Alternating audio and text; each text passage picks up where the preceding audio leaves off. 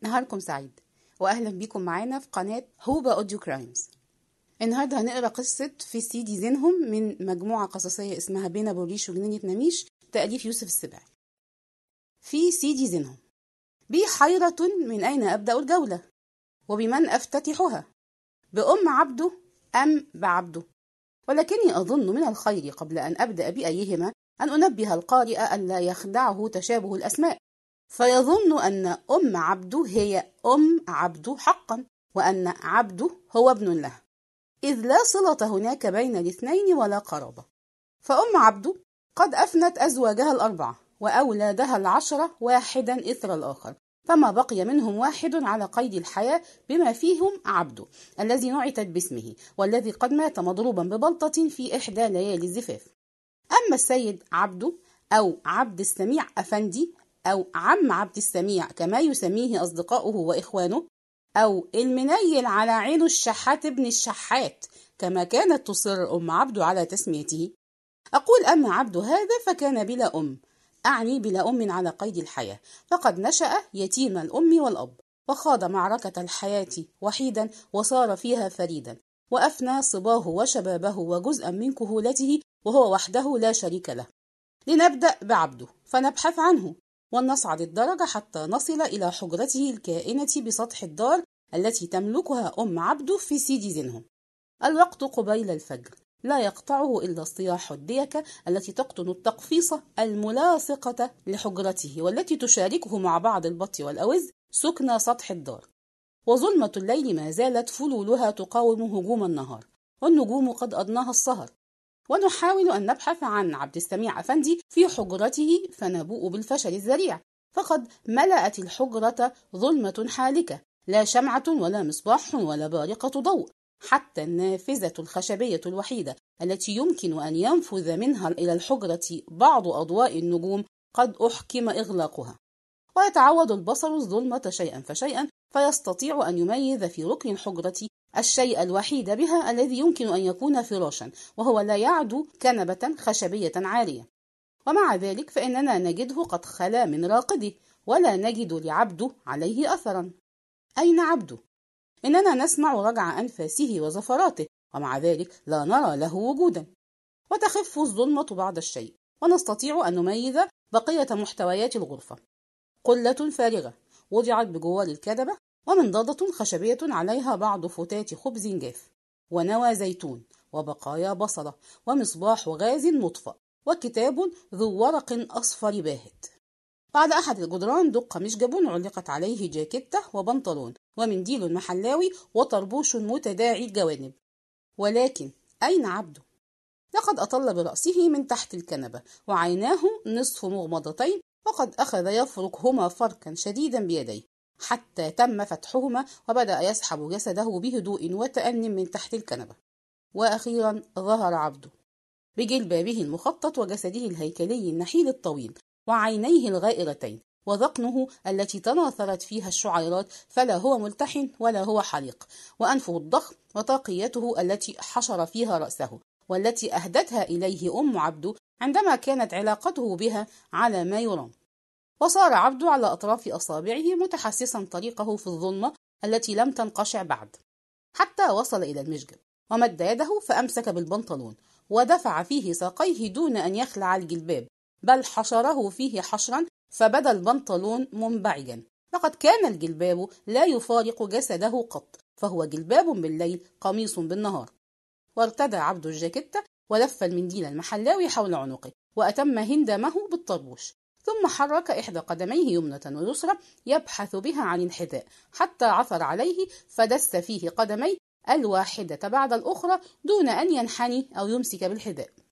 وكان حذاء عبده أحب شيء إليه في هذه الحياة، فقد كان يشعر له بامتنان دائم وفخر مستمر، إذ كان حذاء جيدا أصيلا ابن ناس، وهو لا يزال يذكر تلك الفرصة التي أتاحت له أن يأخذه خطأ بدلا من حذائه البالي في إحدى صلوات الجمعة، ويذكر بعد ذلك كيف بلى نعله فأخذه للأسطى مخيمة للعتق وأتحفه بنعل كاوتش أوتومبيل، نعل دنلوب سميك لا يبلى.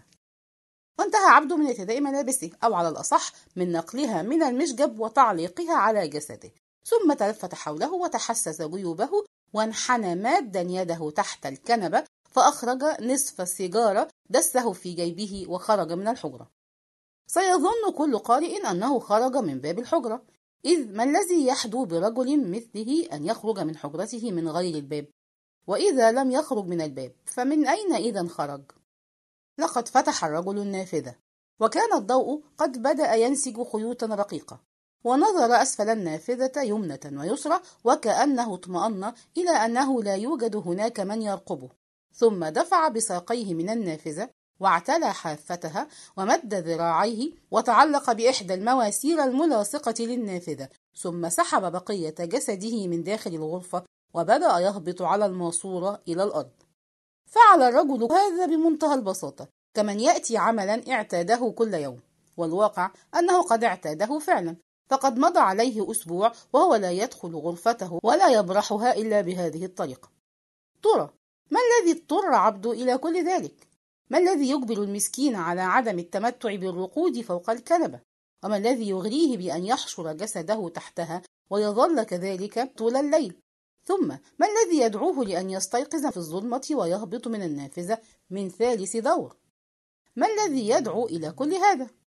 أم عبده هي السبب، أم عبده والفقر، ولا أحد غيرهما، فإنها لو رأته لانهالت عليه ضربا وأرته على حد قولها نجوم الظهر. فقد مضت عليه 4 أشهر لا يدفع إيجار الحجرة، وقد وجد نفسه مخيرا بين أحد ثلاث: إما أن ينام على قارعة الطريق فيموت من البرد، وإما أن يصعد إلى غرفته فيموت من الضرب، وإما أن يتسلق المواسير ويتسلل إلى الغرفة ثم يختبئ تحت الكنبة، وفي هذه الحالة قد يموت وقد لا يموت، فوجد أن الأمر الأخير أسلم عاقبة، وأن احتمال النجاة فيه أكبر، وخاصة بعد أن جربه فوجده أسهل مما يتصور. ولكن أين أم عبده؟ ومن تكون؟ وكيف هي؟ أم عبده يا سيدي القارئ، وقاك الله الشر وجنبك الأذى، هي الشر وهي الأذى، أو كما قال عبده غولة في صورة آدمية. هل لديك الشجاعة الكافية لأن تبحث عنها معي؟ أو أن تسمع عنها معي؟ تشجع يا سيدي وتجلد واصبر وانتظر. ها هي أم عبده تستيقظ هي الأخرى، هل رأيتها؟ تقول لا، ليست أم عبده، بل هي والله العظيم. تقول إنها ليست آدمية أصلا، حقا، وهذا ما جعلني أجزم بأنها أم عبده. لو تخيلنا أن خليط من الحيوانات الآتية: الفيل، السيد قشطة، البومة، الحمار الوحشي، الغوريلا، الدب الأسود لا الأبيض، قد تجمعت كلها واتفقت على أن تنتج من اللبؤة وليدا يجمع كل صفاتها جميعا ويأخذ من كل واحد منها أهم مظاهره، لما كان ذلك الوليد شيئا يختلف عن أم عبده. استيقظت المرأة، ولنسميها امرأة من باب التجاوز، وجلست في فراشها برهة تستريح من عناء النوم، فلو كان الأمر بيدها لظلت مستيقظة ليل نهار. ثم هبت من فراشها فقرقع الفراش من ثقلها وتوجع، وعلى منه صرير لو ترجم إلى العربية لكان: اللهم هب لنا من لدنك رحمة، اللهم لا تحملنا ما لا طاقة لنا به. هبت أم عبده فكأنها زوبعة هبت، أو عاصفة ثارت، ضجيج وعجيج، صياح وصراخ أيقظ أهل الدار. أطلت برأسها من الباب تلقي بإنذارها اليومي إلى السكان، وتحذرهم من أن يحاولوا مسح السلالم حتى لا تبوش، وتنذرهم بأنها لو رأت قطرة ماء تصب عليها فستجعله يوما أسود. هي السلالم هتستحمل إيه ولا إيه؟ كفاية رجليكوا اللي طول النهار تدب عليها، هو أنتوا بتهمدوا؟ وانتهت أم عبده من إنذارها الأول، وأحست بشيء من الطمأنينة، فقد كان أكثر ما يقض مضجعها هو خشيتها من أن تذيب مياه المسح حجر السلالم. واختفت بعد ذلك برهة، ثم سمع وقع قدميها تهبط السلم وتقرقعه بمركوبها الأصفر قرعات منتظمة، وتدندن بأغنية يستطيع المرء لو أرهف السمع أن يميز فيها: بيني وبينك كلام، وش وصلوا لأمك يا عبده. ثم صمتت فجأة، فقد تذكرت عبده، وسقط على أسنانها وحدثت نفسها في تهديد ووعيد: يا شحة الكلب، بس لو تقع عليك عيني لفرج اللي ما يتفرج. وصمتت لحظة، ثم عادت تحدث نفسها مرة أخرى موجهة القول إلى عبده: أنا أم عبد المصيطة على سن رمح ينصب علي جربوع زيك يا ضلالي يا ابن الضلالي. وخرجت أم عبده من باب الدار عابرة سيدي زينهم إلى شارع سكة البغالة، ثم اتجهت يمينا إلى ميدان زين العابدين، وصارت بجوار حوض شرب الحمير الكائن في الميدان، وهي تتلقى السلام ممن استيقظ من أهل الحي: عطية بائع البليلة ولقمة القاضي، وحبيشة يدفع عربته الصغيرة التي قد وضع عليها قدرة الفول. وكانت تحياتهم لها تحيات خشية ورهبة، فقد كانوا يخافون بذاءة لسانها وجبروتها. وأخيرا وصلت أم عبده إلى مقر عملها وجلست أمام متجرها. كان متجرها هذا عبارة عن طبلية كائنة على باب المذبح، وكانت بضاعتها هي عفش الذبائح: الرؤوس والكوارع والطحال والحلويات والكرش والنفوس وكل ما تبقى من جسد الذبيحة بعد أن يأخذها الجزار. ولقد قال عنها عبده من باب التشنيع إنها تدس في بضاعتها أحشاء وكرشا آدمية من ضحاياه، فهي الثالث قتلة. وقد بلغها قوله فنظرت إلى السماء داعية: عقبال ما بيع كرشته وطحاله قادر يا كريم تسمعها مني دعوة ولية. تربعت أم عبده أمام الطبلية بعد أن خلعت طرحتها السوداء وارتدت فوق جلبابها هدوم الشغل. ارتفع صوتها منادية على بضاعتها وهي تزب بمزبة تصلح لأن تكون هي نفسها عشا للذباب، وأخذت تترنم قائلة: هنا الحلويات ولا يبيع الحلو إلا الحلو. وتلفتت أم عبده حولها فوجدت المعلم أباوة زميلها في المهنة وقد أخذ يرص بضاعته، فزمجرت بالتحية صائحة: صباح الخير يا معلم أباوة. صباح الخير يا معلمة، إزاي الحال؟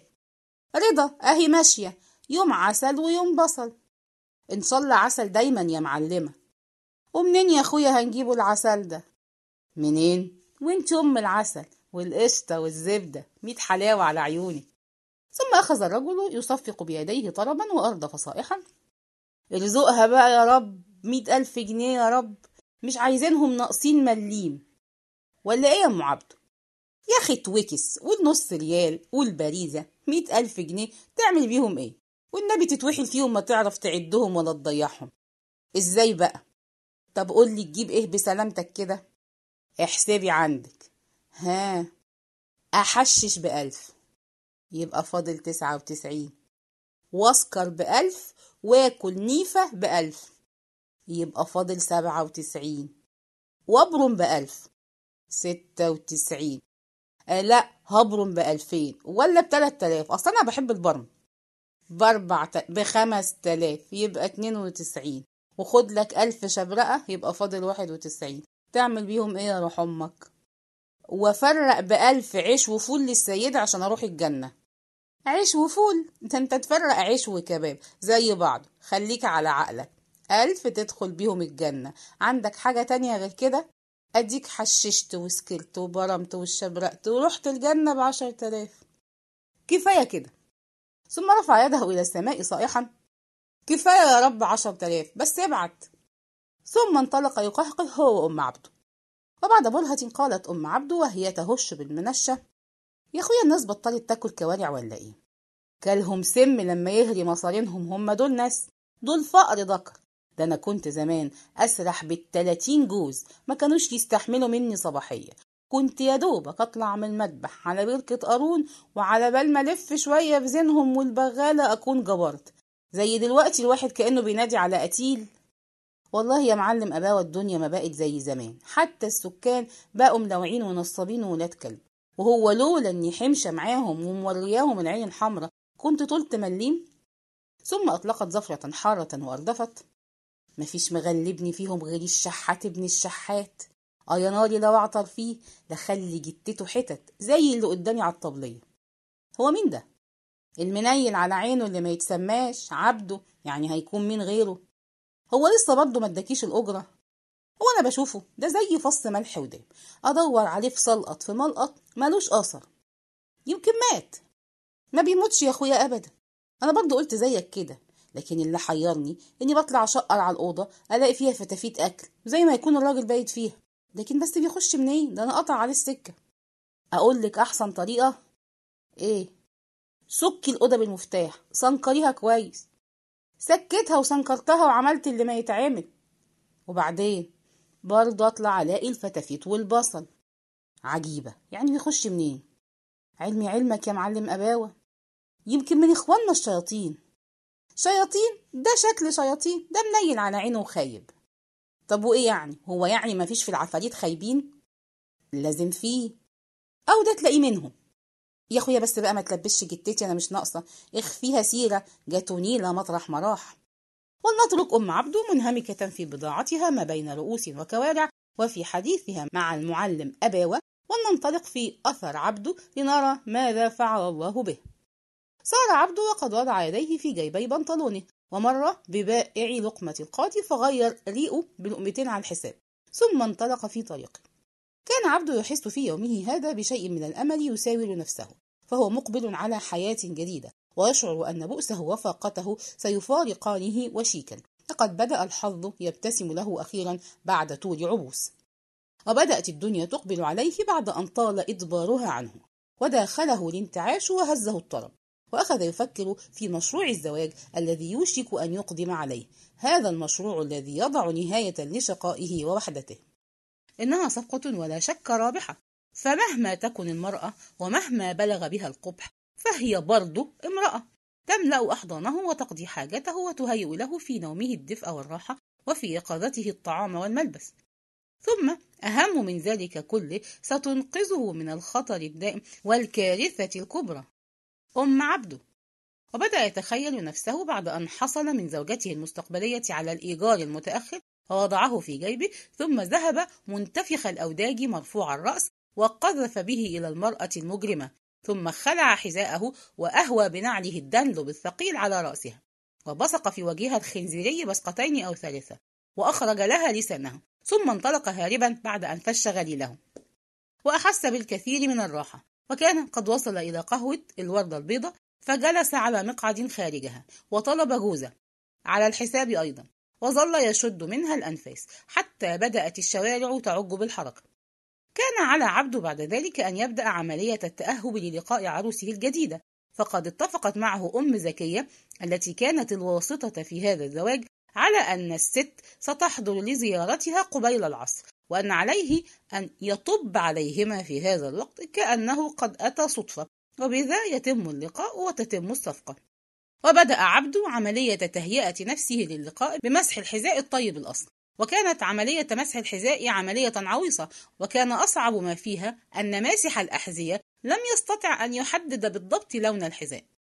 وعندما انتهى من عمليته انحنى عبده وهمس في أذنه: معك شيلين سلف؟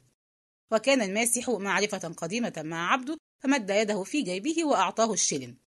وذهب عبده بعد ذلك إلى الحلاق ثم إلى الطرابيشي، وتبقى معه بعد ذلك نص فرنك ابتاع به كرافتة من بائع حمل على ذراعه مئات الكرافتات.